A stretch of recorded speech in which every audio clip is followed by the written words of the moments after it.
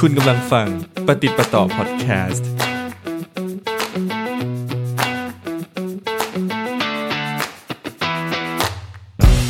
สวัสดีครับพบกับพอดแคสต์ปะติดปะต่ออีกครั้งพบกับพอดแคสต์ปฏิปต่อเอพิโซดที่3นะครับเราจะนำเรื่องราวทั่วๆไปนะครับมาพูดคุยกันนะฮะปฏิปต่อเรื่องราวนะครับโดยเหล่าดีไซเนอร์นะครับ3ท่านนะฮะมีพี่ทีนะครับครับพี่กุ๊กนะครับแล้วก็พี่เซนนะครับน้องแม็กครับผมน้องแม็กนะครับวันนี้นะครับก็เป็นประเด็นสดๆร้อนๆนะฮะที่เกิดขึ้นอยู่ใต้เรานี่เลยใช่ไหมใต้นี้แหละลงไป3ชั้นเลยนะครับ4ชั้นพี่ทีเพิ่งเล่าให้ฟังเมื่อกี้นะครับเป็นไงบ้างฮะพี่ทีไม่เมื่อวันศุกร์เนี่ยคือผมก็ไปสอนหนังสือไปตรวจทีสิทธ์นั่นแหละเสร็จแล้วน้องที่ออฟฟิศเนี่ยซึ่งห้องของคอนโดแล้วเนี่ยเราเปิดเป็นออฟฟิศใช่ไหมเสร็จแล้วก็น้องคนนึงก็โทรมาเลยบอกว่าพี่ทีไฟไหม้เสียงตื่นมากผมก็ตกใจมากเลยเฮ้ยแบบไฟไหม้เขาน้องก็บอกเนี่ยตอนเนี้ยคือควันขโมงเลยแล้วไฟมันดับเพราะว่าพอสัญญาณไฟมันดังขึ้นมามันจะตัดไฟเลยอ่ะแล้วเขาก็จะวิ่งลงไปทีนี้พอเขาออกจากห้องไปอ่ะเขาก็เริ่มได้กลิ่นไหม้แล้วก็วิ่งลงประตูหนีไฟอันแรกที่ใกล้กับออฟฟิศมากๆเลยปรากฏลงไปไม่ได้พอลงไปแล้วควันมันเยอะมากๆเลยเขาก็ลงไปเขาก็ขึ้นมาแล้วก็วิ่งไปตรงท้ายฮอลล์แล้วมีอีกประตูนึงปรากฏอันเนี้ยพอลงไปมันก็มีควันแหละลงไปจนถึงข้างล่างเนี่ยก็เห็นแบบว่าพี่ยามก็พยายามจะบอกว่าพยายามจะอะไรก็แพนิคอย่างเงี้ยว่าจะทำอะไรเขาก็เลยแบบว่าพยายามจะหาว่าตกลงมันอยู่ตรงไหนแล้วก็เหมือนไปเจอว่ามันอยู่เป็นห้องชั้น2ก็เลยวิ่งขึ้นไปชั้น2แล้วก็เจ้าของไม่อยู่แล้วควันมันออกมาทั้งจากแบบใต้ประตูเงี้ยออกมาเต็มทั้งชั้นเลยอ่ะเขาก็พยายามปิดเอาอะไรปิดปากเงี้ยแล้วก็วิ่งเข้าไปแล้วก็ทุบเคาะเรียกไม่มีใครอยู่แล้วก็ทุกคนเหมือนช่วยกันประมาณ 3-4 คนนะตอนนี้คือทุกคนลงมาจากห้องกันหมดแล้วมาเป็นลงมาอยู่ที่ลานจอดรถประมาณ10 กว่าคนเงี้ยแล้วในที่สุดเขาก็เลยต้องทุบห้องไปทุบที่ล็อกพังประตูเข้าไปทุบประตูเข้าไปแล้วก็แบบว่าเอาที่ดับเพลิงอ่ะไปฉีดดับ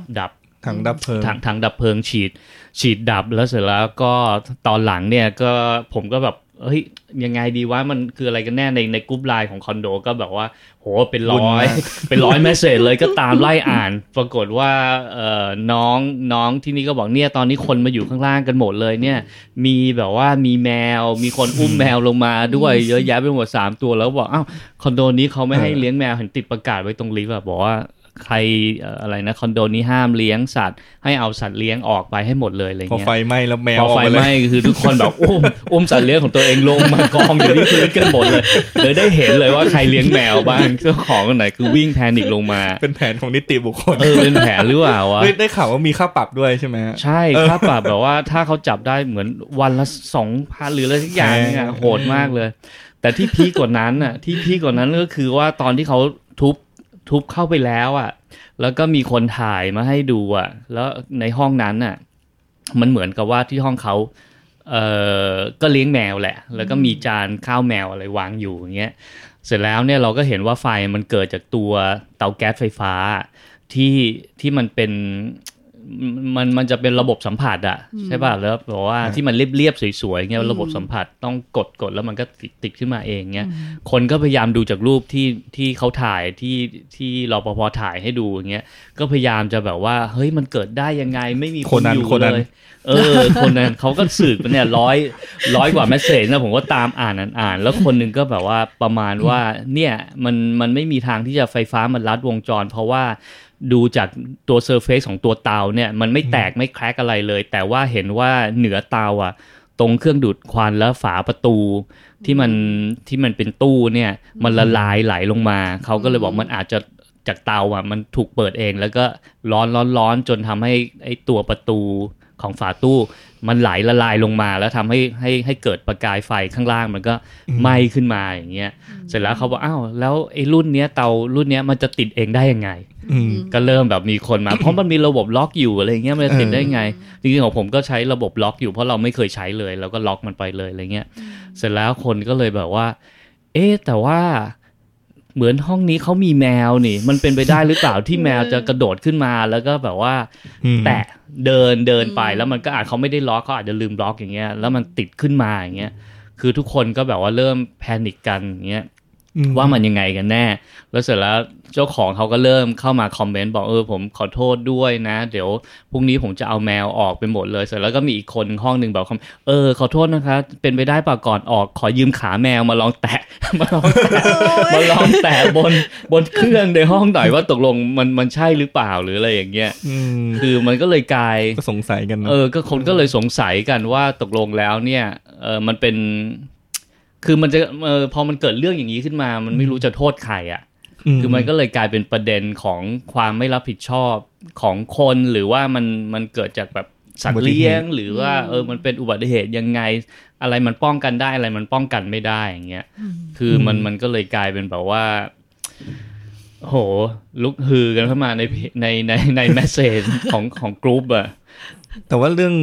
ไอ้เตานี้ปกติมันจะมีปุ่มล็อกอยู่ใช่มันจะมีปุ่มล็อกแล้วมันไม่ได้กดง่ายๆมันต้องกดคาไว้ต้องกดคาไว้มันถึงจะติดกลับขึ้นมาอีกทีนึงผมคอนโดผมก็ถ้าไม่อยู่คือผมก็ปิดคัทเอาท์เลยใช่ก็ปิดคัทเอาท์เขาก็บอกจริงๆแล้วเนี่ยคือมันเป็นสแตนดาร์ดของทุกห้องอ่ะแต่ว่าเขาเอาปลั๊กออกแล้วเขาต่อตรงตอนแรกก็มีคนมาสันนิษฐานว่าไอ้ตรงที่ต่อตรงรอยต่อของหัวปลั๊กที่ต่อกับสายไฟอ่ะมันอาจจะแบบเกิดสปาร์กหรืออะไรมันอาจจะแบบว่าลัดวงจรได้หรือเปล่าอย่างเงี้ยแต่คนก็บอกว่าไม่น่าจะใช่นะเพราะว่าทุกคนก็ต่อแบบนี้แล้วมันก็อยู่ข้างหลังคือแบบหลบไปอย่างดีเขาพยายามจะแล้วจะป้องกันยังไงจะออกจากห้องไปต้องสับสวิตช์ทุกครั้งหรือเปล่าหรือต้องดึงปลั๊กออกอะไรอย่างเงี้ยก็อินเวสติเกตกันอยู่นาน ในที่สุดแล้วก็เหมือนทุกคนก็มาลงความเห็นว่ามันน่าจะเป็นแมวน้อยกระโดดขึ้นไปอ่ะแล้วก็ไปเดินเหยียบแล้วคนเขาเจ้าของห้องคงลืมล็อกอ่ะเพราะเขาคงจะทำอาหารอยู่ทุกวันเขาอาจจะลืมล็อกก็ได้อย่างเงี้ยผมจำได้ว่าที่คอนโดที่พี่ที่อยู่เคยมีประเด็นนี้ว่าจะอนุญาตให้คนเลี้ยงสัตว์หรือไม่เลี้ยงสัตว์ใช่ซึ่งเคยทำโพลกันเลยแล้วก็จะโหวตเพราะจริงๆแล้วผมเป็นคนที่เลี้ยงสัตว์อยู่แล้วผมเลี้ยงหมาอยู่แล้วตอนนั้นก็เหมือนเราก็ไปอยู่ในกลุ่มไลน์เขาก็สร้างกลุ่มไลน์ของคนที่แบบมีสัตว์เลี้ยงอยู่ในเนี้ยแล้วก็แบบว่าโอเคมันก็เป็นแบบกลุ่มแบบ secret group เราก็พยายามที่จะบอกเฮ้ยเดี๋ยวเราจะโพสยังไงดีนะบอกว่าในฐานะของคนเลี้ยงสัตว์อย่างเงี้ยเดี๋ยวเราจะออฟเฟอร์เรายอมเสียตังค์นะจะมาเก็บแบบปีละ 1,500 ปีละ 2,000 หรือว่าเดี๋ยวเราจะซื้อถังนู่นนี่นั่นไม่ให้ขึ้นตรงไหนเราก็จะยอมหมดอะไรเงี้ยก็พยายามจะดราฟเหมือนเป็นข้อบังคับอะไรเงี้ยพอเราดราฟเสร็จแล้วเราก็เอาไปโพสแล้วให้ทุกคนโหวตกันในที่สุดแล้วเราก็โหวตแพ้เราก็ยอมรับก็ไม่เป็นไรทุกคนก็แยกย้ายทุกคนก็เหมือนเอาสัตว์ออกไปเดี๋ยวเราก็ไม่รู้หลังจากนั้นคือกรุ๊ปไลน์นั้นก็คือหายไปเลยแล้วก็ไม่รู้ว่าใครยังมีหมาแมวหรือใครยังเลี้ยงอะไรอยู่ในนี้ซึ่งจริงแล้วอันนั้นคือน่ากลัวมันไม่ใช่แค่หมาแค่แมวด้วยจำได้พี่ลิงมันมีลิงด้วยมันมีคนเลี้ยงลิงด้วยจำได้เคยเห็นรูปตลกมากแล้วจำได้ป่ะว่าที่มีแมวตัวนึงน่ารักที่เขาถ่ายรูปมาแล้วมันยกขานั่นคืออีแมวที่ก่อเหตุนั่นแหละห้องนั้นเลยแล้วไม่รู้ลิงยังอยู่หรือเปล่าไม่รู้เพราะตอนนั้นผมก็แบบออกจากกรุ๊ปไปเลยเพราะเขาโหวตแพ้แล้วเราก็ไม่ได้เอามาอีกแล้วจริงๆก็ไม่ได้เคยเอามาแค่ครั้งเดียวเท่านั้นเองอ่ะแล้วตอนที่มีการโหวตเกิดขึ้นคนที่เป็นฝั่งที่เขาไม่ต้องการให้เลี้ยงเลยครับปัญหาคืออะไรใช่ไหมใช่เขาความเห็นว่ายังไงเขาบอกว่ามีคนนึงก็คือว่าเขาแพ้ขนแมวเขาบอกว่าแค่เขาเดินเข้าลิฟต์มาเนี่ยเขาก็รู้สึกได้แล้วอะไรเงี้ยเราก็คือมันก็ยากนะเพราะจริงๆแล้วเนี่ยเขาก็บอกเนี่ยพอเนี่ยตอนเนี้ยเห็นไหมว่ามันไม่มีคนเลี้ยงแล้วก็รู้สึกดีขึ้นแต่จริงๆแล้วข้างห้องเขาอาจจะเลี้ยงก็ได้เรื่องก็ไม่มีใครบอกไม่มีใครรู้อะไรเงี้ยเราก็เลยไม่แน่ใจว่าที่เขาพูดมาเนี่ยรู้สึกไปแค่ไหนรู้สึกไปเองหรืออะไรอย่างนี้หรือเปล่าแล้วก็มีประเด็นไหนเรื่องแบบว่าอาจจะปล่อยเช่ายากเพราะคนรู้ว่าตึกนี้มีเลี้ยงสัตว์ด้วยก็ไม่อยากจะมากลัวแบบกลิ่นเหม็นหรือเรื่องส่งเสียงเรื่องอะไรอย่างเงี้ยเพราะมันมีครั้งนึงเพื่อนบ้านห้องข้างล่างเราลงไปเนี่ยเขาก็เคยเลี้ยงสุนัขชิวาว่าอย่างเงี้ยแล้วเขาบอกข้างห้องเขาเนี่ยฟ้องนิติตลอดเพราะว่าตอนเขาไม่อยู่อ่ะ มันส่งเสียง อ๋อ แต่ปกติมันจะไม่ส่งเสียงเพราะเขาตั้งกล้องเอาไว้แล้วก็คุยกับมัน อ๋อ ก็คือไม่ให้มันเหงาอะไรอย่างเงี้ยเขาจะตั้งกล้องอยู่ในแอปของเขาก็จะคุยตลอดอย่างเงี้ยแต่ปรากฏวันนั้นมั้งมันคงเห่าขึ้นมาแล้วก็ข้างห้องก็ไปฟ้องเลยซึ่งเขาก็บอกหมาเขาปกติมันแทบจะไม่ได้เห่าเลยเขาฝึกมาอะไรเงี้ยแต่ก็นั่นก็คือเป็นอีกหนึ่งประเด็นเรื่องส่งเสียงเรื่องอะไรเงี้ยจริงๆหมาบางพันธุ์น่ะเข้าใจว่ามันเป็นสายพันธุ์มันที่แบบว่าชอบส่งเสียงอะไรอย่างงี้เนอะ มันเป็นสัญชาตญาณ เป็นสัญชาตญาณ ของมัน อะไรเงี้ยในการที่จะป้องกันสเปซของมันเองเงี้ยแต่หมาบางพันธุ์อย่างผมเนี่ยเลี้ยงหมาปักอ่ะคือแทบจะ เพื่อนบ้านคือไม่เคยได้ยินเสียงเลย เพื่อนบ้านแบบว่าเอาตกลงเลี้ยงหมาด้วยเหรอคะคือแบบมันก็นอนทั้งวันนั่นแหละ โอ้ยกุ๊กก็ดีใจมากตอนที่เหมาเห่ากุ๊กเป็นครั้งแรก ใช่ มันจำฉันได้ว่ะ นึกว่ามันตอนแรกเรานึกว่ามันเป็นใบ้นะเราเลี้ยงมันมาเป็นปีเรานึกว่าหมาตัวนี้เป็นใบ้แต่หมามันก็มีอุปนิสัยที่แตกต่างกันด้วยแล้วแต่ว่าแบบ ใช่ เราจะเลือกใช่ไหมครับอย่างคนที่เลี้ยงชิวาว่าอะไรเงี้ยเขาก็ดูแบบพยายามที่จะแบบควบคุม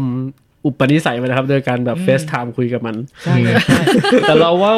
ว่าสุนัขอ่ะถ้ามันถูกฝึกตั้งแต่เด็กๆอ่ะมันฝึกได้นะมันแทบจะฝึกได้ทุกสายพันธุ์เลยแหละแต่ว่าปัญหาที่เราเจอใหญ่ๆอ่ะอย่างในหมู่บ้านอ่ะหลายๆครั้งอ่ะไอสุนัขที่มาก่อปัญหาเพราะว่าเจ้าของไม่ได้ฝึกอ่ะไม่ได้ฝึกเขาอ่ะแล้วก็ปล่อยออกมาเลยอ่ะปล่อยออกมาฉี่มาถ่ายขับถ่ายแบบว่าตอนกลางคืนแอบปล่อยออกมาอย่างเงี้ยมันก็เลยทำความเดือดร้อนให้หรือว่าจริงๆแล้วอย่างคนที่เขาแบบแพ้ขนแมวอะไรอย่างเงี้ยครับเขาก็อาจจะเคยเจอประสบการณ์ที่แบบไม่ดีมาก่อนหรือเปล่าจะทำให้เขารู้สึกว่าแบบเขาควรที่จะแบบปกป้องตัวเองตั้งแต่ทุกๆอย่างมันยังไม่เกิดขึ้นดีกว่าการที่จะว่าแบบบอกให้คนที่เลี้ยงแมวช่วยเวลาโยกย้ายแมวก็ควรให้อยู่ในพื้นที่ที่มันแบบไม่ทำให้ขนกระจายด้วยอะไรอย่างนี้หรือเปล่าครับใช่เอาจริงๆเราเข้าใจนะตอนนั้นที่เขาพูดมาเราก็เข้าใจเลยว่าเพราะตอนเด็กๆเคยเลี้ยงแมวตั้ง20ตัวแล้วก็เป็นภูมิแพ้เลยแล้วผมก็เป็นภูมิแพ้เลยแล้วหลังจากนั้นคือเลี้ยงไม่ได้เลยก็คือไม่เลี้ยงแมวอีกเลยแล้วก็หันมาเลี้ยงหมาแทนนะตั้งแต่ตอนนั้นน่ะเพราะมันเป็นภูมิแพ้หนักมากๆเลยน้ำหูน้ำตาไหลแบบว่านี่เลยเพราะมันแพ้ขนแมวเนี่ยตอนเลี้ยง20ตัวนี่เลี้ยงที่ไหนสงสัยเหมือนที่บ้านขุนนนท์บ้านที่บ้านเก่าใช่คือแม่เป็นคนแบบว่าอะไรอะจิตเมตตาสัตว์อย่างเงี้ยแล้วพอมันมาตัวนึงมันก็ไปบอกเพื่อนอ่ะ บ้านนี้มีอาหารกินแล้วมันก็มาเรื่อยๆอ่ะก็ไม่ไปไหนแล้วแหละใช่คือมันไปบอกเพื่อนจริงๆนะแล้วมันก็มาเลยอ่ะแล้วก็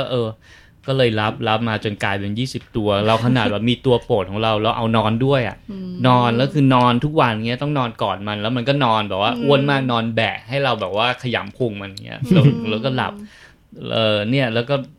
มีแมวอะไรอ่ะแมวที่แบบว่าตาบอดก็มีคือมีหลายๆอย่างเลยคือแบบแม่ก็แบบรับเลี้ยงรับดูแลอะไรเงี้ยทุกเช้าเราก็จะแบบต้องไปซื้อปลาทูแม่ก็จะขยำแมวก็มาเยอะแยะไปหมดเลยก็เลยเกิดเป็นความรักสัตว์มาแต่เรื่องนี้ก็มีประเด็นที่น่าสนใจเพราะจริงๆผมรู้สึกว่าเรื่องนี้ก็เป็นเรื่องนึงที่มีแบบคนสองฝ่ายหมายถึงว่ามีบุคคลมันจะไม่ค่อยมันก็จะมีคนกลางๆด้วยแต่ว่าคนกลางๆก็จะโอนเอ็นไปในทางที่รักสัตว์มากกว่าแต่ว่ามันจะมีคนที่แบบรักสัตว์มากกับคนที่แบบไม่รักสัตว์เลยอันเนี้ยผมว่ามันเป็นแบบสงครามที่มันเกิดมาตลอดเวลาเลยที่แบบว่าใช่ทำไมมันถึงมีสงครามที่เกิดขึ้นแล้วก็แบบต่างฝ่ายต่างมีความเห็นที่แบบแตกต่างกันแต่ว่าแบบทำไมเราจะทำให้แบบว่าสงครามเนี้ยมันสามารถอยู่ร่วมกันแบบไม่ได้หรออะไรอย่างเงี้ยครับมันก็ยากเพราะมันจะมีคนอย่างที่เหมือนเราคุยกันตะกี้นี้ว่าเขาเลี้ยงแต่เขาไม่มีความรับผิดชอบแล้วสุดท้ายปัญหามันก็ไม่ได้เกิดขึ้นเพราะสัตว์แต่เกิดขึ้นเพราะเหมือนคนเลี้ยงซะมากกว่ามันต้องตัดสินใจก่อนเลยนะถ้าเราจะเอาเขาเข้ามาเลี้ยงอ่ะเข้ามาเป็นส่วนหนึ่งในชีวิตอ่ะมันไม่ใช่ว่าเฮ้ยน่ารักอยากได้เอามาเลยเงี้ยเหมือนแม่แบบว่าเห็นลูกแบบพาไปเดินในร้านแล้วเห็นแมวสวยเงี้ยลูกก็ร้องอยากได้แม่ก็เลยเอาเข้ามาเลี้ยงไปมันก็ตายอ่ะคือมันหลายอย่างเลยนะคือเรียกว่าเวลาเราจะหายไปกับการดูแลสัตว์เลยนะแล้วเราจะต้อง treat เขาดูแลเขาเรื่องความสะอาดเรื่องหลายๆสิ่งหลายๆความมีวินัยในการพาเขาออกเดินแล้วก็จะที่ เรียกว่าแทบจะไปไหนไม่ได้เลยตั้งแต่ผมเลี้ยงสัตว์มาเนี่ยคือเอาไปฝากเขาก็แบบว่ารู้สึกไม่ดีอ่ะบางทีไปต่างประเทศอย่างเงี้ยไปฝากเขาเป็นอาทิตย์อย่างเงี้ยรู้สึกไม่ดีมากเลยอย่างเงี้ยอย่างบ้านกุ๊กเลี้ยงหมา4 ตัวก็แทบจะหาเวลาไปเที่ยวแบบทั้งครอบครัวแบบไม่ได้เพราะว่าหมาที่เลี้ยงก็เป็นหมาแบบพันธุ์ใหญ่จะฝากแบบใครก็มันเลี้ยงยากแล้วมันก็หน้าโฉดแบบโฉดคือพันธุ์ไทยหลังอานแล้วก็มีพันธุ์ผสมอะไรอย่างเงี้ยค่ะคือหน้าตาแบบหน้ากลมมากไม่น่าไปฝากใครได้ไม่น่าฝากใครได้นี่ก็คือแบบแทบไม่ได้มีทริปครอบครัวเลยตั้งแต่มีหมา4 ตัวเรื่องใหญ่มากเราก็ต้องดูแลเขาหมดเจ็บป่วยอะไรยังไงก็ต้องดูแลหนักกว่าคนอีกใช่แล้วกุ๊กเองยังไม่ค่อยกล้าพูดว่าตัวเองเป็นคนเลี้ยงเลยบอกว่าพ่อแม่เลี้ยงแทนเพราะว่าตัวเองก็ไม่ได้แบบมีเวลาดูแลมันแล้วเลี้ยงหมาใหญ่ก็มีความเหมือนเพราะว่าพอเลี้ยงในพื้นที่จำกัดหมาใหญ่มันต้องแบบมี release energy แบบว่าต้องมีที่ปลดปล่อยไม่งั้นมันก็จะหงุดหงิดใช่ค่ะพ่อก็ต้องพาเดินทุกเช้าแล้วปัญหาก็จุกจิกคือมี4 ตัวแล้วมันก็ดันแบบกัดกันเพราะฉะนั้นก็จะไม่สามารถพาไปเดินทีเดียว4 ตัวได้ต้องแบ่งเป็นรอบแบบจับคู่อะไรเงี้ยตัวที่ไม่กัดกันแล้วในบ้านพอมันกัดกันมันก็ต้องมีการแบบกั้นพื้นที่ตัวนี้อยู่ในกรงสักพักต้องเอาตัวนั้นผัดออกคือแบบโอ้โหมันแบบว่าไมโครแมเนจเยอะมากแบบว่าเลยก็สงสารพ่อในระดับหนึ่งเหมือนกันแต่ก็แล้วทำไมพ่อพี่กุ๊กถึงอยู่ในโพสิชันนั้นได้ทำไมกุ๊กไม่ไปทำใช่จริงๆมันงานงอกมันเป็นงานงอกคือตอนแรกเลี้ยงแค่2 ตัวมันไปท้องแล้วจากนั้นมันก็แล้วก็งอกแล้วจากนั้นพอเหมือนแบบว่าตอนที่เหมือนแบบพอมันเป็นลูกหมาน่ารักเนาะก็แบบว่าให้ไปหมดสุดท้ายก็แบบเฮ้ยอยากเก็บไว้สักตัวก็มีเป็น3จากนั้นแม่งก็ไปท้องอีกรอบคือตอนนี้ทำหมันเรียบร้อยแล้วค่ะแต่ว่าแบบว่าก็เลยตอนนี้ก็เลยงอกมาเป็น4ด้วยความที่เรารู้สึกใจอ่อนตอนมันเป็นเด็กๆแล้วอยากรับมาแล้วปรากฏว่าพี่น้องมันก็ไม่มีความเป็นพี่น้องกันนะมันก็กัดกันเองอะไรอย่างเงี้ยคือใช่แต่ครอบครัวพี่กูก็ยังคงต้องรับผิดชอบความ4 ชีวิตความที่ตัวเองแบบมีจิตใจที่อ่อนโยนในช่วงต้นแล้วตอนนี้กลับมาเป็นภาระถูกต้องที่ต้องแบบใจแข็งในการที่จะแบบผนวดแค่มันเป็นปึกแข็งไม่ได้ใช่แล้วก็ไม่เรียกว่าครอบครัวรับผิดชอบนะคือเรียกว่าพ่อแม่รับผิดชอบมันแบบว่ามันได้แต่เลี้ยงได้แต่เล่นมีโมเมนต์บางทีที่เรางานเยอะมากๆเลยเราก็มองว่าโหมันเป็นภาระจริงๆนะคือบอกว่าแต่มันก็จะมีช่วงเวลาที่แบบว่าพอหมานะคืออันนี้พูดแทนสำหรับฝั่งคนเลี้ยงหมาแล้วกันมันจะมีโมเมนต์ที่แบบว่าคือกลับมาบ้านแล้วเขาแบบว่าโอ้มันเป็นอารมณ์ที่แบบเขากระดิกหางวิ่งแบบว่าเข้ามาหาหรืออะไรอย่างเงี้ยมันก็ช่วยให้เราคลายเครียดได้จากแบบงานเหนื่อยๆกลับมาอย่างเงี้ยมันก็ช่วยได้อย่างนึงแต่เราก็ต้องแบบเนี่ยแบกรับภาระในการที่เอาชีวิต1 ชีวิตที่เขาพูดไม่ได้ด้วยเราต้องกินนู่นนี่นั่นซึ่งเขาก็ขออะไรเราไม่ได้เราต้องแบบวางแผนชีวิตเรากับชีวิตเขาให้มันสมดุลกันอ่ะมันrequirement เยอะมากก็เดี๋ยวนี้พ่อแม่ก็แต่ว่าเหมือนพอกูก็รู้สึกว่าพ่อแม่เกษียณตอนนี้ก็รู้สึกว่ามันก็มีเหมือนเป็นอะไรให้เขาทำถ้าอยู่กับคนแก่มันจริงๆแล้วมันดีมันช่วยนะจริงๆแล้วตอนแรกที่เอาเหมามาเนี่ยก็เพราะว่าคุณแม่เพิ่งอะไรคุณแม่สูญเสียคุณพ่อไปแล้วเขาก็แบบว่ารู้สึกเหงาแล้วก็เอาสุนัขเข้ามาเขาจะได้มีอะไรทำอย่างเงี้ยแต่ในที่สุดแล้วพอหลังจากนั้นคือแม่ผมก็คือล้มแล้วแบบเส้นเลือดในสมองแตกเงี้ยเขาก็ไม่สามารถดูแลหมาได้มันก็กลายเป็นหมาเราไปละหลังจากนั้นมาเงี้ยอย่างครอบครัวกูก็ยังรู้สึกว่าบางทีไปกินข้าวกันมันไม่รู้จะคุยอะไรกันนะคะมันไม่ได้แบบความสนใจแต่ละคนมันต่างกันนิดนึงปรากฏว่าเรื่องหมาเนี่ยเป็นเรื่องเดียวที่เหมือนแบบว่าทำให้คุยกันได้ประสานความสัมพันธ์ในครอบครัวได้เงียบๆก็คุยเรื่องหมาอะไรอย่างเงี้ยอีกเรื่องนึงเวลาเราไปต่างจังหวัดกันทั้งครอบครัวเงี้ยต้องหาโรงแรมที่มันอนุญาตให้แบบเอาสัตว์ไปได้อะซึ่งมันมีน้อยมากแล้วก็จะไปได้แค่ไม่กี่ที่เงี้ยที่เขาใหญ่ก็เคยพาไปมันก็มีอยู่บ้างเงี้ยแล้วเขาก็ยอมให้เอาหมาไปเงี้ยซึ่งมันดีมากเลยนะแต่ว่าอยากให้มีเยอะๆสวนสาธารณะก็ตามสวนสาธารณะก็ใช่แทบไม่ค่อยมีไม่กี่ที่พาหมาไปเดินได้เหมือนเดี๋ยวนี้ห้างเขาจะเอาไปเล่นเป็นคอนเซ็ปต์เพื่อเรียกคนใช่เซ็นทรัลอีสต์มีอยู่หลายที่อยู่เหมือนแต่เราเป็นคนที่แบบไม่ค่อยเอาไปห้างเพราะมีความรู้สึกว่าเราก็จะไปซื้อของอ่ะที่ห้างคือไม่ได้จะเอาหมาไปอวดอ่ะแล้วมันไม่ใช่ปล่อยหมาวิ่งได้เลยมันต้องจูงมันใส่รถบรรยากาศมันไม่ใช่อ่ะก็มันก็จะมีกลุ่มนึงที่เรามีความรู้สึกว่าเขาเลี้ยงหมามันเหมือนว่าเ เป็น accessory ของเขาอย่างหนึ่งอ่ะผมก็ไม่รู้ว่ามันเกิดมาจากอะไรมันเป็นแฟชั่นบางทีเราก็จะเห็นว่าหมาบางพันเนี่ยมันก็ฮิตขึ้นมาเป็นหมาแบบหมากระเป๋านู่นนี่นั่นอย่างเงี้ยแล้วคนพวกนี้เวลาเราไปคุยด้วยในหมู่บ้านผมก็มีก็จะประหลาดหน่อยว่า attitude หรือ lifestyle มันก็จะประหลาดอยู่ๆเขาก็เดินมาเขาก็ถามแบบว่าเท่าไหร่เนี่ยมาเท่าไหร่ใช่ไหมแบบเหมือนแบบซื้อมาเท่าไหร่อะไรเงี้ยผมก็บอกเขาชื่อเหมาก็ถามเนี่ยซื้อมาเท่าไหร่อย่างผมก็บอกเขาชื่อเหมา คือคนพวกนี้มองสัตว์เป็นสิ่งของมองเป็นเหมือนเป็นเป็นฐานอะไรอะการที่จะอวดการที่จะมีหมาแพงๆตัวละเป็นแสนเป็นอะไรเงี้ยมันเหมือนแบบว่าทำให้เขาดูดีอย่างเงี้ยโดยที่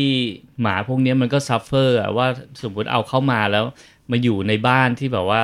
แคบๆมันไม่เหมาะสมกับไซส์ของเขาอย่างเงี้ยคือในบ้านในหมู่บ้านเนี่ยซึ่งมันก็เป็นทาวน์เฮาส์อย่างเงี้ยมีเลี้ยงหมาแบบว่าอะไรอะอลาสกันไซบีเรียนฮัสกี้อะ3 ตัวแล้วเขาเลี้ยงตั้งแต่เล็กๆแล้วปรากฏว่าพอเขาจูงออกมามันเดินขาแบะคือด้วยที่ว่าพื้นมันเป็นพื้นที่มันลื่นๆน่ะแล้วมันไม่สามารถจะวิ่งทรงตัวได้แล้วมันก็เดินขาแบะๆอย่างนี้ออกมาหรือไม่รู้เลี้ยงในกรงหรืออะไรเงี้ยเราเห็นแล้วแบบสงสารมากเลยอะแล้วเจ้าของก็ไม่ได้จูงออกมาด้วยนะให้เป็นคนงานที่บ้านจูงออกมาเดินทุกเย็นผมไม่เคยเห็นเจ้าของจริงเลยก็คุยแต่คนงานว่านี่ขาเขาเป็นอะไรอย่างเงี้ยอาจจะเป็นหมาคนงาน3 ตัวไม่มีตัวแบบโหขนฟูสวยเลยนั่นแหละมันก็เลยกลายเป็นอย่างเงี้ยแล้วหลายๆครั้งเราก็จะได้ยินแบบว่าเจ้าของนี่คือแบบปล่อยหมาไว้หน้าบ้านแบบว่า French Bulldog อย่างเงี้ยแล้วมันก็แบบว่าทนแดดไม่ได้แล้วตอนเย็นเขากลับมาบอกว่ามันตายแล้วเงี้ยซึ่งกลายเป็นว่าเนี่ยในหมู่บ้านหมาตายบ่อยมากอ่ะบางทีทิ้งเอาไว้แล้วกลับมาก็มันตายเพราะลืมเปิดแอร์ให้มันลืมเปิดพัดลมหรืออะไรอย่างเงี้ยแล้วแบบโหทำไมคนมันไม่รับผิดชอบเลยในการที่จะเอาชีวิตหนึ่งชีวิตเข้ามารับเลี้ยงดูอย่างเงี้ยเจอประจำเลยอ่ะไอ้คำถามที่ว่าราคาเท่าไหร่ผมก็เจอประจำเหมือนกันที่ร้านอ่ะที่เลี้ยงไว้เขาจะถามแมวก่อนเพราะว่าแมวเป็นแมวตัวใหญ่มากใหญ่กว่าหมา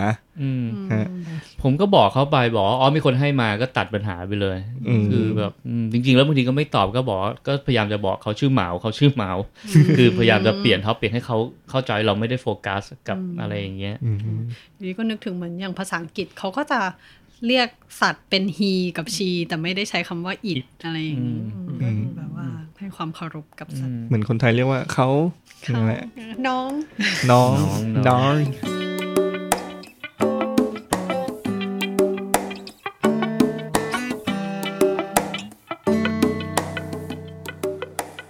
ผมอะเปิดร้านเป็นตึกแถวใช่ไหมฮะ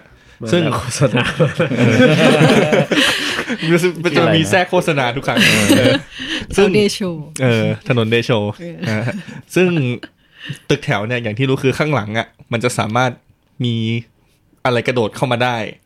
ทำไม่ได้แบบกันไว้ดีๆไม่ได้ทำหลังคาไว้ติดกับบ้านเพื่อนบ้านป่ะติดหลังบ้านคนอื่นติดใช่แต่ว่าคือข้างหลังเนี่ยพูดไปเดี๋ยวโจรเข้าบ้านทำไง เขาไม่รู้หรอกอยู่ไหนอ๋อครับก็วันนั้นอ่ะแมวผมก็เลี้ยงแมวใช่ไหมเลี้ยงแมวเลี้ยงหมาเหมือนกับแมวผมเนี่ยก็นั่งจ้องอะไรอยู่หลังเครื่องซักผ้าอยู่จ้องนานมากจ้องแบบจ้องอ่ะคือผมก็เลยไปดูคือมันหลังเครื่องซักผ้าเนี่ยมันก็จะมีกำแพงอยู่ใช่ไหมครับสูงๆแล้วก็มันจะแบบมีช่องออกไปได้ซึ่งผมก็เลยไปดูหลังเครื่องซักผ้าปรากฏว่ามีแมวตัวเล็กๆตัวนึงมานอนอยู่ลูกแมวผมก็ลูกแมวนอนวะโถนึกว่าอะไรแล้วก็เลยแบบไม่มีอะไรหรอกบิวมันชื่อบิลเกตแมวผมไฮโซไฮโซผมก็เลยอุ้มมันไปแล้วอะไรเงี้ยก็ปรากฏว่ามันก็กลับมามองอีกกลางคืนผมก็เลยแบบคราวนี้ก็เลยลองเดินไปดูอีกรอบปรากฏมันก็ยังนอนอยู่ท่าเดิมเหมือนลูกแมวตัวนั้นก็เลยเอาไม้ไปเคลียร์ปรากฏว่าคือแข็งตายตั้งนานแล้วอะไรเงี้ยตกลงมาตายซึ่งย้อนกลับไปนิดนึงข้างบ้านผมมันจะเป็นเหมือนกับเป็นที่ล้างบ้านล้างอะไรเงี้ยซึ่งผมก็เวลาเดินผ่านไปเซเว่นอะไรเงี้ยก็จะมีแมวอยู่กลุ่มหนึ่งครอบครัวหนึ่ง เป็นลูกแมววิ่งเล่นกันสนุกสนานเป็นหมู่บ้านแมวซึ่งมันจะมีกระทงอาหารที่คนเอามาให้เป็นประจำอยู่แล้วอะไรซึ่งผมก็ไม่ได้เดือดร้อนอะไรเพราะว่ามันก็ไม่ใช่ที่ผมอะว่าง่ายก็คือเขาใครมาให้ก็ไม่รู้ว่าก็ไปให้ที่ตรงนั้นโอเคแต่มันข้างบ้านผมไงซึ่งวันดีคืนดีก็จะมีแมวกระโดดลงหลังคามาดังปึ้งแล้วก็มาเดินมาวิ่งเล่นบนหลังคาบ้างอะไรบ้างก็เป็นแมวกรุ๊ปนั้นนั่นแหละแล้วปรากฏว่าหนึ่งในนั้นก็คือไอ้ตัวที่มาตายที่นี่ใช่ครับชันสูตรศพแล้วมันตายไงครับอันนี้ไม่รู้มันติดเหรอมันติดไม่ติดเพราะว่ามันลงมาบ่อยมันลงแล้วมันก็ขึ้นได้อยู่แล้วไงแล้วเหมือนตัวเล็กด้วยคงเป็นโรคมั้งแล้วปัจจุบันคือหายไปทั้งกรุ๊ปแล้วอะไม่รู้หายไปไหนศพนั้นก็หายไปด้วยไม่ศพนั้นก็ให้พี่เขาจัดการให้ก็คงเอาไปฝังไปอะไรบางทีก็สงสารแล้วก็ข้างบ้านนี่ก็หลายรอบแล้วไม่อยากจะด่าเลยเอาสักหน่อยไหมเอาสักหน่อยนึงก็ข้างบ้านแบบก็เลี้ยงหมาเหมือนกันอะไรเงี้ยก็ชอบแบบวิ่งเดินเข้ามาดูหมาแมวบ้านผมมาเล่นเหมือนกันแต่ว่าเวลาเขาแบบจูงหมาไปเขาก็ไม่เก็บอ่ะแล้วบางทีมาหน้าบ้านอย่างเงี้ยแล้วบ้านผมก็เป็นร้านค้าไงเป็นร้านเป็นคาเฟ่อะลูกค้าเดินเข้าเดินออกก็มีจังหวะนึงมีวันนึงที่แบบลูกค้าเหยียบอ่ะแล้วเหยียบเข้ามาในร้านอ่ะคือเหยียบแล้วไปที่อื่นก็โอเคก็ปล่อยมันแห้งถ้าเหยียบแล้วไปที่อื่นแม็กจะไม่ยุ่งนะที่บ้านเราแม่ด้านก้าวเข้ามาแล้วว่าจังหวะนั้นลูกค้าก็ว่าคือขามันอยู่ในร้านแล้วไงเดือดร้อนนี่ก็รู้สึกเดือดร้อนแล้วซึ่งพี่แม็กแก้ไขเป็นยังไงครับไม่ได้แก้ไขเลยคือยังไม่เคยคุยกับเขาแต่นี้ก็คืออย่างไอ้เรื่องแมวนี่ก็เหมือนกันบ้านที่เลี้ยงหมา4ตัวแล้วก็เป็นหมาพันธุ์ไทยมันก็จะมีความ alert ใครเดินผ่านนิดนึงก็จะเห่าด้วยความแบบว่ารู้สึกต้องปกป้องเลยอย่างเงี้ยใช่ไหมคะอันนี้ก็จะมีปัญหาเรื่องแมวเหมือนกันที่คนในหมู่บ้านเลี้ยงแมวแบบเปิดมันจะมีจำนวนนึงที่แมวแบบเปิดทำให้แมวก็เพ่นพ่านเดินตามรั้วเราก็รู้สึกว่าบางทีมันแบบมันดูกวนตีนหมายถึงมันชอบมาเดินแถวบ้านกุ๊กแล้วก็ให้หมาเห่ายั่วแต่ก็ไม่รู้ว่ามันคืออะไรเหมือนกันนะแต่ว่ามันจะแบบมันจะมีอยู่ตัว2ตัวที่อยู่ฝั่งตรงข้ามที่ชอบเหมือนแบบเดินมายั่วค่ะแล้วหมาก็จะเห่าอย่างเงี้ยแต่เราก็จะออกมาไม่ได้เราก็จะเป็นปลายทางที่แบบจะโดนด่าว่ามันแบบว่าแบบสุดท้ายเราโดนด่าใช่สุดท้ายเราโดนด่าซึ่งเราก็ไม่รู้จะบอกเขายังไงเหมือนมันก็จะดูเหมือนไปโทษคนอื่นไปอีกอะไรอย่างเงี้ยแบบโอ้ก็ยากอะไรเงี้ยข้างบ้านก็มีเหมือนกันก็เลี้ยงแมวแบบเปิดอย่างเงี้ยคือเขามีแมวส่วนตัวที่เขาเลี้ยงนะอยู่ในบ้านแล้วเขาจะเลี้ยงชั้น2เสร็จแล้วชั้น1ตรงลานรถอ่ะเหมือนเขาก็ไอตัวแมวตัวนี้เป็นแมวจรแล้วเขาก็เลี้ยงตรงลงรถเลยนะเขาก็มีกล่องรางกล่องนึงให้มันนอนแล้วมันก็จะแบบว่าเขาก็ให้อาหารมันเนี่ยมันก็จะปีนไปบ้านคนนู้นคนนี้ก็เป็นรอยตีนบนกำแพงเต็มไปหมดเลยเงี้ยแล้วมันก็กลับไปนอนที่บ้านส่วนแมวที่เขาเลี้ยงเองอ่ะเขาออกไปทำงานเขาดันเปิดประตูตรงระเบียงเอาไว้แง้มไว้นิดนึงเพื่อให้แมวอีกตัวนึงก็ออกมาแล้วแมวตัวนี้ก็จะไม่ลงพื้นชั้น1แต่ว่าไปตามหลังคาอยู่ข้างบนเป็นแมวแบบแมวลอยฟ้าแมวสกายวอล์กอย่างเดียวคือตัวข้างล่างมันก็จะอยู่แต่ข้างล่างตัวนึงที่เลี้ยงไว้อันนี้ก็จะสกายวอล์กอยู่ข้างบนก็จะข้ามไปบ้านเพื่อนบ้านตามระเบียงก็ไปตามระเบียงเสาระเบียงหรือบางทีก็อาจจะเหมือนมีครั้งนึงเขาออกข้างหลังหน้าต่างหลังมันเขาคงจะเปิดทั้งข้างหน้าข้างหลังเลยอะแล้วมันก็มาหลังคาเราเงี้ยเราก็ได้ยินเสียงอะไรแบบแตะอะไรเงี้ยปรากฏเป็นแมววิ่งไล่แบบอยู่บนหลังคาเราก็เป็นแมวบ้านนั่นแหละเราก็รู้เราก็เห็นอยู่อะไรเงี้ยแต่ก็ไม่ได้รู้สึกว่าอะไรมันยังไม่ได้ทำความเดือดร้อนมากถ้าเกิดมันมาขี้บนหลังคาหรือส่งกลิ่นอะไรเงี้ยเราคงจะไปบอกเขาขี้บนหลังคานี่โหดนะใช่แล้วมันก็จะขี้อยู่จุดเดียวด้วยใช่แล้วน้ำฝนตกก็ใช่มันจะเหม็นมากแต่ว่าอันนั้นคือแมวสกายวอล์กอย่างแต่ว่าไอ้แมวพื้นดินเนี่ยมันเคยมาขี้ในกระถางต้นไม้แล้วผมเป็นคนแบบเพาะต้นไม้นู่นนี่นั่นอย่างเงี้ยโหมาขี้ทีก็คือแปลงนั้นคือไปหมดเลยอ่ะขี้แมวเหม็นมากรอบๆต้นไม้ตายมันเป็นแอมโมเนียไงแบบว่าต้นไม้ตายหมดเลยเงี้ยเราก็โมโหว่าแบบเราเลี้ยงแบบเป็นพิษมันเป็นพิษเป็นวงเลยตายหมดเลยเหมือนทุกคนก็มีเพื่อนบ้านเป็นแบบนี้หมด บ้านผมก็มีครับพ่อผมเนี่ยเลี้ยงแมวข้างนอกใช่ครับคือต้นเหตุพ่อผมคือต้นทางเลยก็คือแต่ผมอ่ะก็คือจะไม่ได้แบบไปยุ่งมากแต่ก็คือบ้านผมจะเป็นบ้านเป็นทาวน์เฮาส์เหมือนกันมี3ชั้นซึ่งจะมีแบบที่พิธีพูดเมื่อกี้เลยครับก็คือจะมีแมวที่มาขออาหารในชั้นแบบกราวแล้วก็ชั้นแบบสกายวอล์กกับแล้วก็จะมีแบบหน้าบ้านกับหลังบ้านด้วยนะคือแบบจะแยกกรุ๊ปกันเลยชัดเจนว่าแต่ละตัวจะกินอาหารตรงนี้มีแบบมี3เหล่าด้วยกันเลยแบบมาผัดกันกินแบบตรงนี้แล้วพ่อก็แบบพ่อก็จะต้องมีหน้าที่ในการที่จะแบบวางอาหารไว้แบบ3จุดอะไรอย่างเงี้ยครับใช่ซึ่งเหมือนมันก็จะมีแอคชั่นของแมวที่เป็นเหมือนที่พิธีบอกก็คือไปขี้ในต้นไม้ของคนอื่นกันใช่ครับแต่คืออย่างพ่อผมเนี่ยเขาจะมีวิธีการที่ทำให้แมวไม่ไปตรงนั้นผมไม่แน่ใจว่าวิธีไหนเหมือนกันไม่รู้นี่ผมใช้พริกไทยอ่ะแต่ว่ามันเหมือนเวลาฝนตกทีก็หายไปทีเราก็ต้องไปคอยโรยเอาพริกไทยไปโรยแต่ผมไม่แน่ใจคือข้างมากเขาก็มาร้องเรียนผมซึ่งผมก็แบบผมก็พยายามไม่ยุ่งกับพ่อผมก็ปล่อยให้เป็นเรื่องของพ่อผมไปคือว่าผมก็สัตว์ใครสัตว์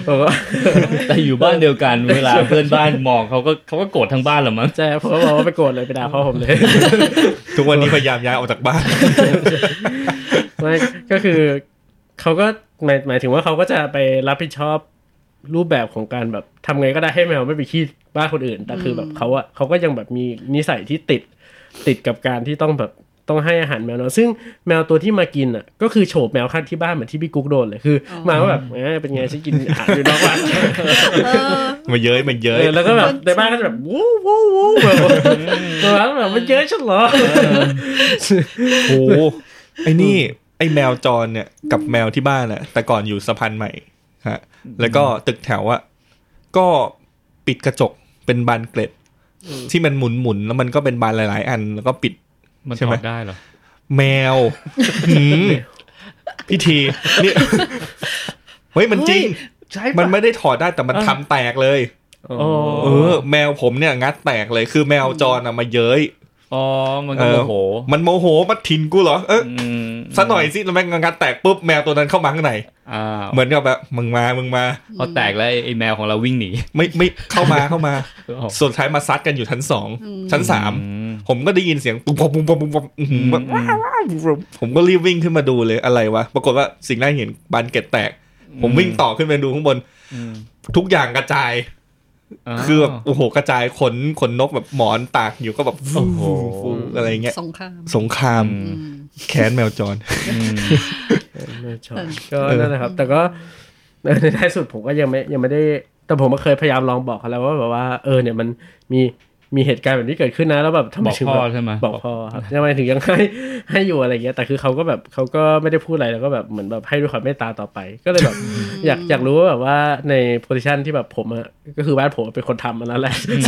สิ่งที่ทุกคนกำลังพูดอยู่อะไรเงี้ยครับเสร็จแล้วพ่อก็เดินลงไปแล้วก็วางอาหารให้เซนเอาไว้ที่จุดเดิมก็อยากรู้ว่าแบบมีแล้วคิดว่าสิ่งนี้มันจะแบบถูกแก้ไขยังไงมันถึงจะแบบดีกว่าที่เป็นอยู่อะไรอย่างอันเนี้ยมันยังดูเป็นดีกรีแบบว่าไม่รุนแรงใช่ไหมอย่างบ้านแถวหมู่บ้านกูมันจะมีเคสรุนแรงขึ้นนิดนึงก็คือแบบมันจะมีบริษัทหนึ่งที่เขาอยู่แถวๆนั้นแล้วเหมือนเขาก็ใจดีเหมือนซอยบ้านกูมันเป็นซอยแบบชานเมืองคือหมาเต็มเลยแต่ว่ามันมีบริษัทเนี้ยที่เขาเหมือนตั้งใจเอาอาหารมาเลี้ยงหมากลุ่มหนึ่งแล้วไปมาพอเขาเลี้ยงเป็นแบบให้อาหารประจำมันก็ทำให้หมาฟอร์มตัวกันแบบว่า10 กว่าตัวมากันเต็มเลยแล้วมันก็อยู่แถวนั้นอะไรเงี้ยแล้วมีอยู่ทีนึงยามหมู่บ้านเหมือนขี่จักรยานไปซื้อของแล้วปรากฏว่าโดนหมาไล่กัดแล้วก็จักรยานล้มแล้วก็เหมือนแบบว่าโดนรถเฉี่ยวด้วยนิดหน่อยสุดท้ายก็ต้องเข้าโรงพยาบาลแล้วก็ไม่สามารถหาผู้รับผิดชอบได้เพราะหมากลุ่มนั้นก็คือยังถือว่าเป็นหมาจรไม่ได้เป็นหมาของบริษัทนั้นอะไรเงี้ยค่ะก็เลยแบบเป็นเรื่องขึ้นมาแล้วก็ไม่รู้ว่าเอาผิดกับใครได้ไม่รู้ใครผิดใครถูกก็ยากแล้วตรงโค้งนั้นเลยกลายเป็นโค้งน่ากลัวที่เหมือนแบบมอไซค์หรือว่าจักรยานมาขับผ่านนี่ก็คือจะต้องมีความแบบขับกันอย่างระวังแล้วก็แบบเร่งแบบให้ผ่านไปไวๆอะไรเงี้ยเพราะเป็นฝูงใหญ่มากใช่แล้วมันก็จะวิ่งข่วนรถด้วยนะบางทีใช่วิ่งไล่แต่ในเชิงกฎหมายนะเหมือนนะคุ้นๆว่าถ้าสามารถจะพิสูจน์ได้ว่าใครเป็นคนให้อาหารนะก็คือเรามีหลักฐานอะไรเงี้ยก็ถือว่าตรงนี้แหละ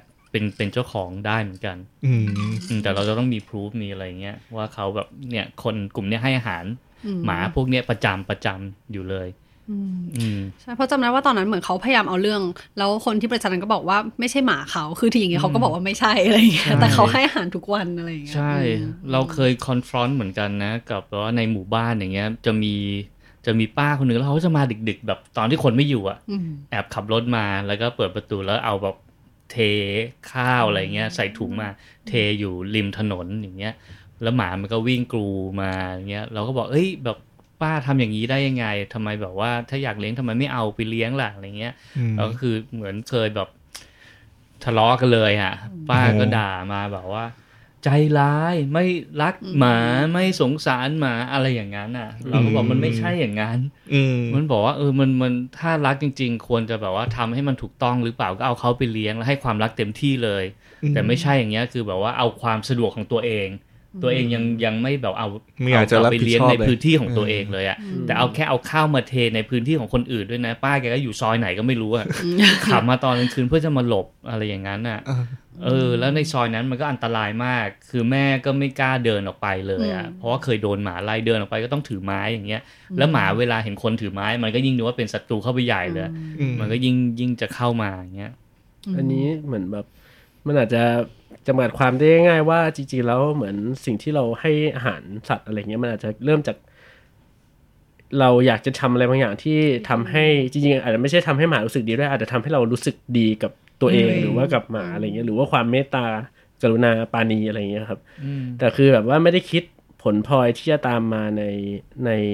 environment ในสถานการณ์ตามหลังที่เกิดกับคนอื่นอะไรอย่างนี้ใช่ไหมครับใช่ผมมีความรู้สึกในที่สุดแล้วอ่ะเราก็มามองอย่างนี้เห็นแก่ตัวหรือเปล่าเนาะถ้าสมมติเขารักจริงๆนะเขาควรจะคิดว่าหมากลุ่มพวกนี้ที่มันอยู่ริมถนนที่มันจะต้องถูกทิ้งอย่างเงี้ยวิธีแก้คืออะไรคือแก้โดยที่ไม่ให้คนเอาหมามาทิ้งหรือเปล่ามันควรจะต้อง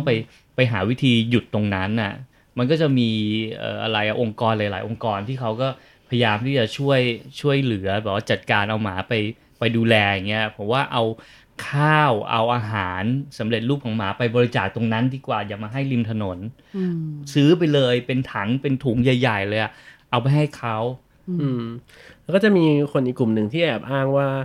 คนที่เข้ามาให้ความคิดเห็นแบบอย่างที่พิธีพูดไปครับก็คือเหมือนแบบไม่มีเมตตากรุณาเหมือนมาแล้วแบบว่าทำไมถึงไม่เห็นใจหมาที่กำลังจะอดตายทำไมถึงไม่เห็นใจสัตว์ที่มันไม่รู้อีโหน่อีเหน่ที่แบบเดินไปวันๆแต่ทำไมต้องแบบทำให้มันแบบมีชีวิตที่ไม่มีของกินหรืออะไรอย่างนี้ด้วยอะไรอย่างเงี้ยครับซึ่งจริง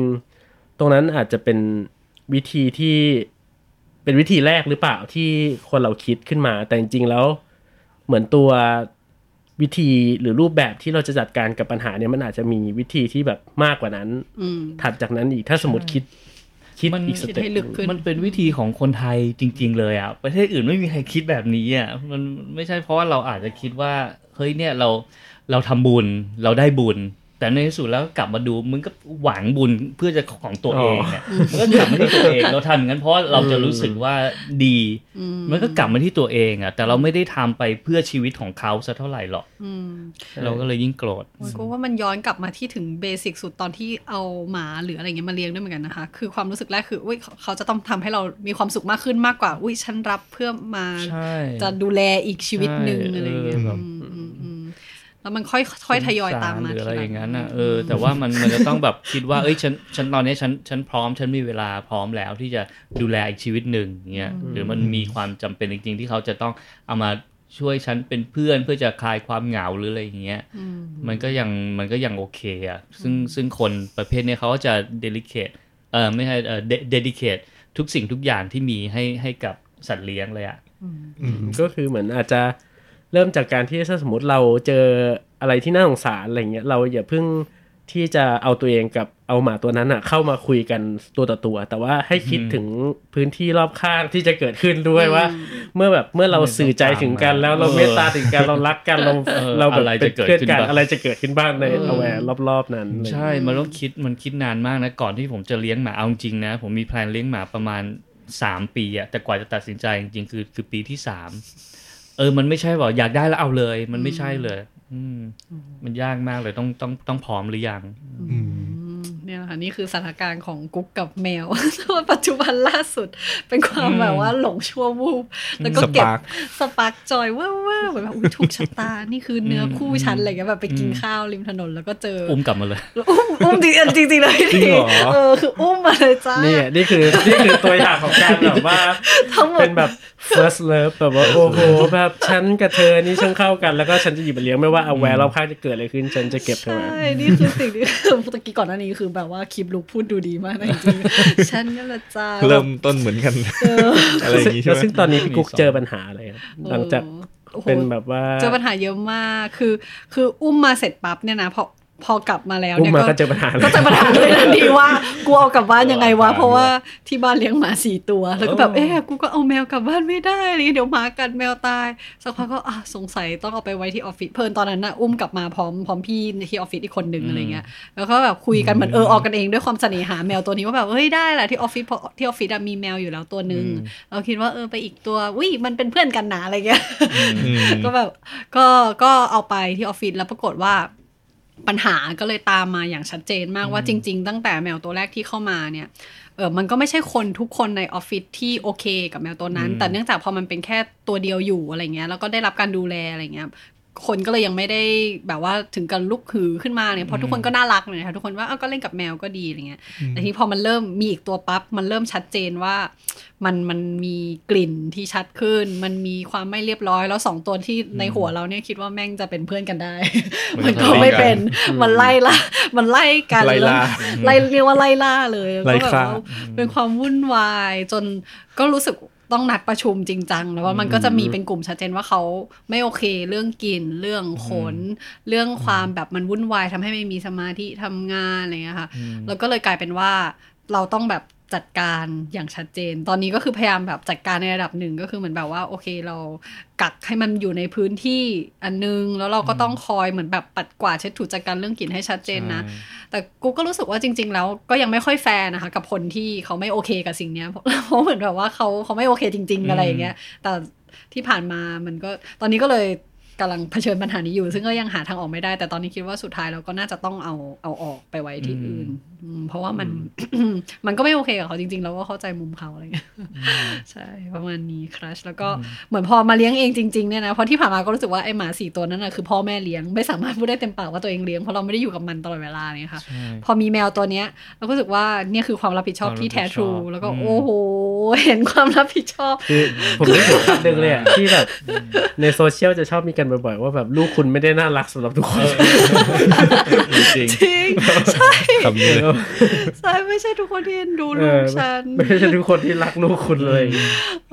แล้วใครแบบพาไปหาหมออะไรเงี้ยก็เราแหละใช่ตอนนี้ก็เป็นเราแล้วก็เริ่มเห็นคอร์สที่ชัดเจนว่าโอ้ใช่มันมีคอร์สใช่รายเดือนมันต้องเสียขนาดนี้แล้วก็ต้องให้เวลาเสาร์อาทิตย์ช่วงนี้ก็รู้สึกว่าจะไปไหนก็จะเป็นห่วง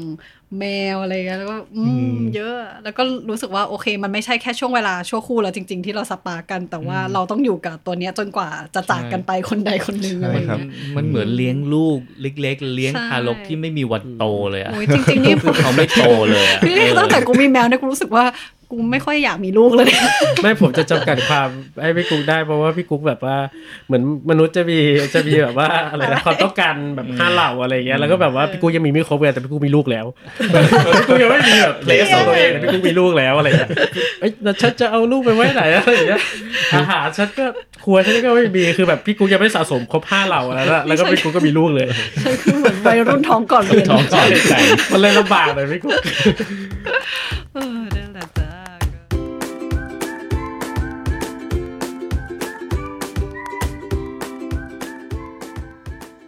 ค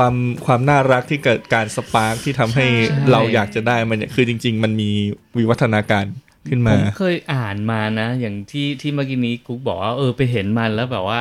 มันส่งสายตาให้รู้สึกว่ามันน่ารักมันอะไรเงี้ยเราเคยอ่านเจอว่าหมากับแมวอ่ะด้วยที่ว่าตอนนี้วิวัฒนาการเนี่ย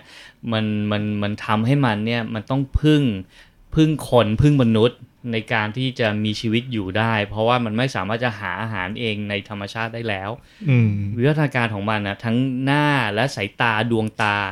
ถูก ปรับให้มันแบบว่าอะไรอ่ะ อ้อน มันอ้อนขึ้นแบบว่าหางตาจะตกลงอะไรเงี้ยเวลากับมนุษย์เวลามองแล้วรู้สึกว่าอยากจะเลี้ยงดูอยากจะให้อาหารอยากจะดูแลมันอย่างเงี้ยเพราะมันต้องรีไลน์ออนมนุษย์แล้วตอนเนี้ยก็เลยแบบว่าก็น่าสนใจอยู่เหมือนกันเพราะว่าแต่ก่อนเนี่ยมันก็เป็นสัตว์ป่าทั้งหมดนั่นแหละมันต้องหากินล่าอาหาร ล่าสัตว์ด้วยตัวเองด้วยตัวเองตอนเนี้ยถ้าไปเป็นเลี้ยงนอกก็ตายอ่ะเหมือนประมาณว่ามันในตัวมันรู้ตัวว่าการหาอาหารอาจจะไม่ใช่วิธีที่ไปวิ่งไล่แล้วแต่กลับกลายเป็นวิธีที่ว่าทำยังไงให้ดูแบบหิวมายืนข้างหน้ามนุษย์แล้วก็แค่มองขึ้นแล้วก็เอียงคอนิดนึงอะไรอย่างเงี้ยใส่หางดุกดิกใส่หางดุกดิกอย่างเงี้ยก็ได้แล้วเอาไปเลยจ้าเอาไปเลยเอาไปทั้งชีวิตเลยหลังๆหมาผมฉลาดมากคือแบบย้อนกลับไปที่ร้านเป็นคาเฟ่ใช่ไหมครับซอยเดโชใช่ไหมครับซอยเดโชครับก็ลูกค้าเข้ามาในร้านก็เหมือนกับหมาชอบมายุ่งกับลูกค้ามาเล่นลูกค้าบางคนเขาก็กลัวยุ่งแบบไม่ใช่ ไม่ขี่ยุ่งแบบพันขาไปพันขามาครับหมานะครับแต่แมวไม่มีอะไรแมวเขาจะวิ่งไปอยู่ของเขาคนเดียวลูกค้าบางคนก็อาจจะไม่ชอบใช่ไหมครับเราก็เลยแบบว่าต้องเอาขนมมาล่อให้มันไปที่อื่นอะไรเงี้ยกินขนมหลังๆฮะออโต้ครับฉลาดมากลูกค้าเข้าปุ๊บวิ่งไปหาลูกค้าหันหลังมาหันหน้ามาให้ผมแล้วให้ขนมเห่าขอขนมคือแบบรู้จังหวะจะพันแล้วนะจะพันแล้วนะแต่ไม่พันนะคือแบบไปยืนเฉยๆใกล้ๆขาเขาเฉยๆอ่ะแต่ว่าปวดหัวแล้วเวลาแบบมันอยากกินข้าวตอนนี้คือรู้แล้วมันจะวิ่งไปใกล้ๆโต๊ะลูกค้าแล้วก็หันมาพอผมจะเดินไปจับเนี่ยวิ่งมุดเข้าไปเลยแล้วผมก็ไม่สามารถที่จะเข้าไปจับตัวมันได้วิวัฒนาการใช้กับดักหมีแต่เรื่องของความใจอ่อนมันแบบว่ายากเหมือนกันนะเพราะว่าพวกหมาพวกนี้ก็เล่นจิตวิทยากับเราเหมือนกันว่าเจ้าชนะตลอดเวลาถ้าสมมติแบบว่าใจอ่อนฉันก็จะแบบว่าเละเทะสารเลเทเมาเลยต้องหลบตามันอย่าไปมองตามันแพ้ตลอดมันเห่าข้างบ้านได้จริงๆผมนึกถึงแมวสายพันธุ์ปัจจุบันตัวหนึ่งที่แบบเหมือนตอนนี้เขาฮิตเลี้ยงกันมากเลยครับที่อย่างเป็นแมวขาสั้นแล้วก็หูพับขนยาวเคยเห็นตามแบบวิดีโอใน Facebook เงี้ยมันเหมือนแบบมันไล่จับอะไรไม่ได้แล้วมันเหมือนมันเกิดมาเพื่อเป็นแบบหมอนข้างให้กับคนแล้วก็เป็นตุ๊กตาใช่ตุ๊กตาฉันจะแบบว่าดุกดิกอะไรอย่างแมวจำพวกนี้ก็คือเป็นแมวที่ดูเหมือนจะเป็นคนที่แบบพัฒนามันขึ้นมาใช่จริงๆนั่นคือสายพันธุ์ที่ถูกพัฒนามาแล้วตามมาร์เก็ตหรือความต้องการของมนุษย์เลยอ่ะหลายครั้งเลยอ่ะจริงๆหลายสายพันธุ์นะอันนั้นน่าจะเป็นสกอตติชมั้งแต่ว่ามีหมาด้วยเมื่อกี้นี้หมาอะไรขาสั้นๆคอกี้ใช่ป่ะอันนี้ก็คือแบบว่าถูกปรับปรุงสายพันธุ์มาแล้วจะเลือกจริงๆมันคือเป็นยีนด้อยอ่ะแต่เขาเอาตรงยีนด้อยเนี่ยมาพัฒนาต่อแม้กระทั่งพาร์คอ่ะที่ผมเลี้ยงดูจริงๆเคยไปดูพยายามจะเสิร์ชหาว่าตกลงแล้วเนี่ยออริจินอลสายพันธุ์มันเป็นไงหน้ามันไม่ได้สั้นขนาดนี้นะมันมียื่นออกมาด้วยและขามันก็ยาวคือการว่ายิ่งเราไปปรับปรุงสายพันธุ์มันอ่ะมันกลายเป็นว่ามันไม่สามารถจะอยู่เองด้วยตัวเองในธรรมชาติได้เลยขาสั้นอย่างนั้นมันจะไปวิ่งหาอะไรได้จมูกสั้นๆก็จะมีเรื่องการหายใจไม่ได้อ้วนก็ไม่ได้จมูกมันก็ไขมันก็อุดตันมันก็ช็อกอย่างเงี้ยกลายเป็นว่าปัญหาเยอะแยะไปหมดเลยแล้วมันก็เลยมีแคมเปญหรือว่ามีสื่อนึงผมเคยอ่านดูเขาก็จะรณรงค์ให้คนเนี่ยกลับไปเลี้ยงสายพันธุ์ที่มันเป็นดั้งเดิมอย่าไปสนับสนุนซื้อสายพันธุ์ที่ถูกปรับแต่งมาให้มันน่ารักกับมนุษย์ซึ่งมันจะเป็นทุกข์ของสัตว์เองด้วยเพราะคุณเอามาเลี้ยงอย่างเงี้ยอย่างเรารู้เลยอะว่ามันเป็นมีทั้งโรคผิวหนังด้วยมีทั้งเรื่องตาที่มันโปนโตอย่างเงี้ยแบบว่าเวลามันเกาก็ต้องระวังเล็บต้องคอยตัดหรือว่าหนังที่มันพับเยอะๆก็จะต้องแบบว่าคอยทำความสะอาดคอยเช็ดอย่างเงี้ยแล้วก็อะไรเยอะแยะไปหมดเลยอ่ะมีแต่ปัญหาทั้งนั้นเลยเป็นโรคกระดูกการหายใจด้วยเพราะหน้าเขาสั้นรูจมูกช่วงจมูกเขาจะสั้นมากเลยเขาจะแบบว่าแพ้กลิ่นอะไรได้ไวกว่ามากมันไม่มีแบบว่าช่องโพรงจมูกที่ยาวแล้วก็มีการสกรีนหรืออะไรเงี้ยเขาก็จะแบบจามฮัชเชอร์อยู่ตลอดเวลาอะไรเงี้ยคือกลายเป็นว่า กลายเป็นทุกข์ของคนเลี้ยงต้องดูแลแบบหนักมากๆเลยถ้าอย่างนี้มันก็ยิ่งย้อนกลับไปในคำถามของตอนแรกว่าแบบเวลาเราเริ่มที่จะเลือกเลี้ยงใครอะไรเงี้ยเข้ามามันก็คือการแบบเราซื้อมันด้วยความน่ารักใช่ไหมครับแต่ความน่ารักเหล่านั้นนะมันดูแบบจะแฝงไปด้วยแบบปัญหาหรือว่าวิธีการที่เราต้องศึกษาแบบมากขึ้นอีกมากขึ้นจากหมาแมวที่เป็นแบบที่เป็นปัจจุบันพันธุ์ใช่ไหมครับใช่โหทางนี้ก็ยิ่งอาจจะยิ่งต้องตระหนักก่อนที่จะแบบรับเลี้ยงสายพันธุ์ที่มันผมว่ามันต้องศึกษาด้วยอ่ะว่าไลฟ์สไตล์ของคนเจ้าของเนี่ยมันเหมาะกับสายพันธุ์อะไรด้วยแล้วก็เลือกให้มันเหมาะอย่าไปเลือกตามเทรนด์ตามอะไรอย่างเงี้ยผมว่ามันก็มีหมาหลายๆสายพันธุ์อ่ะที่มันทนแล้วมันไม่ได้เลี้ยงดู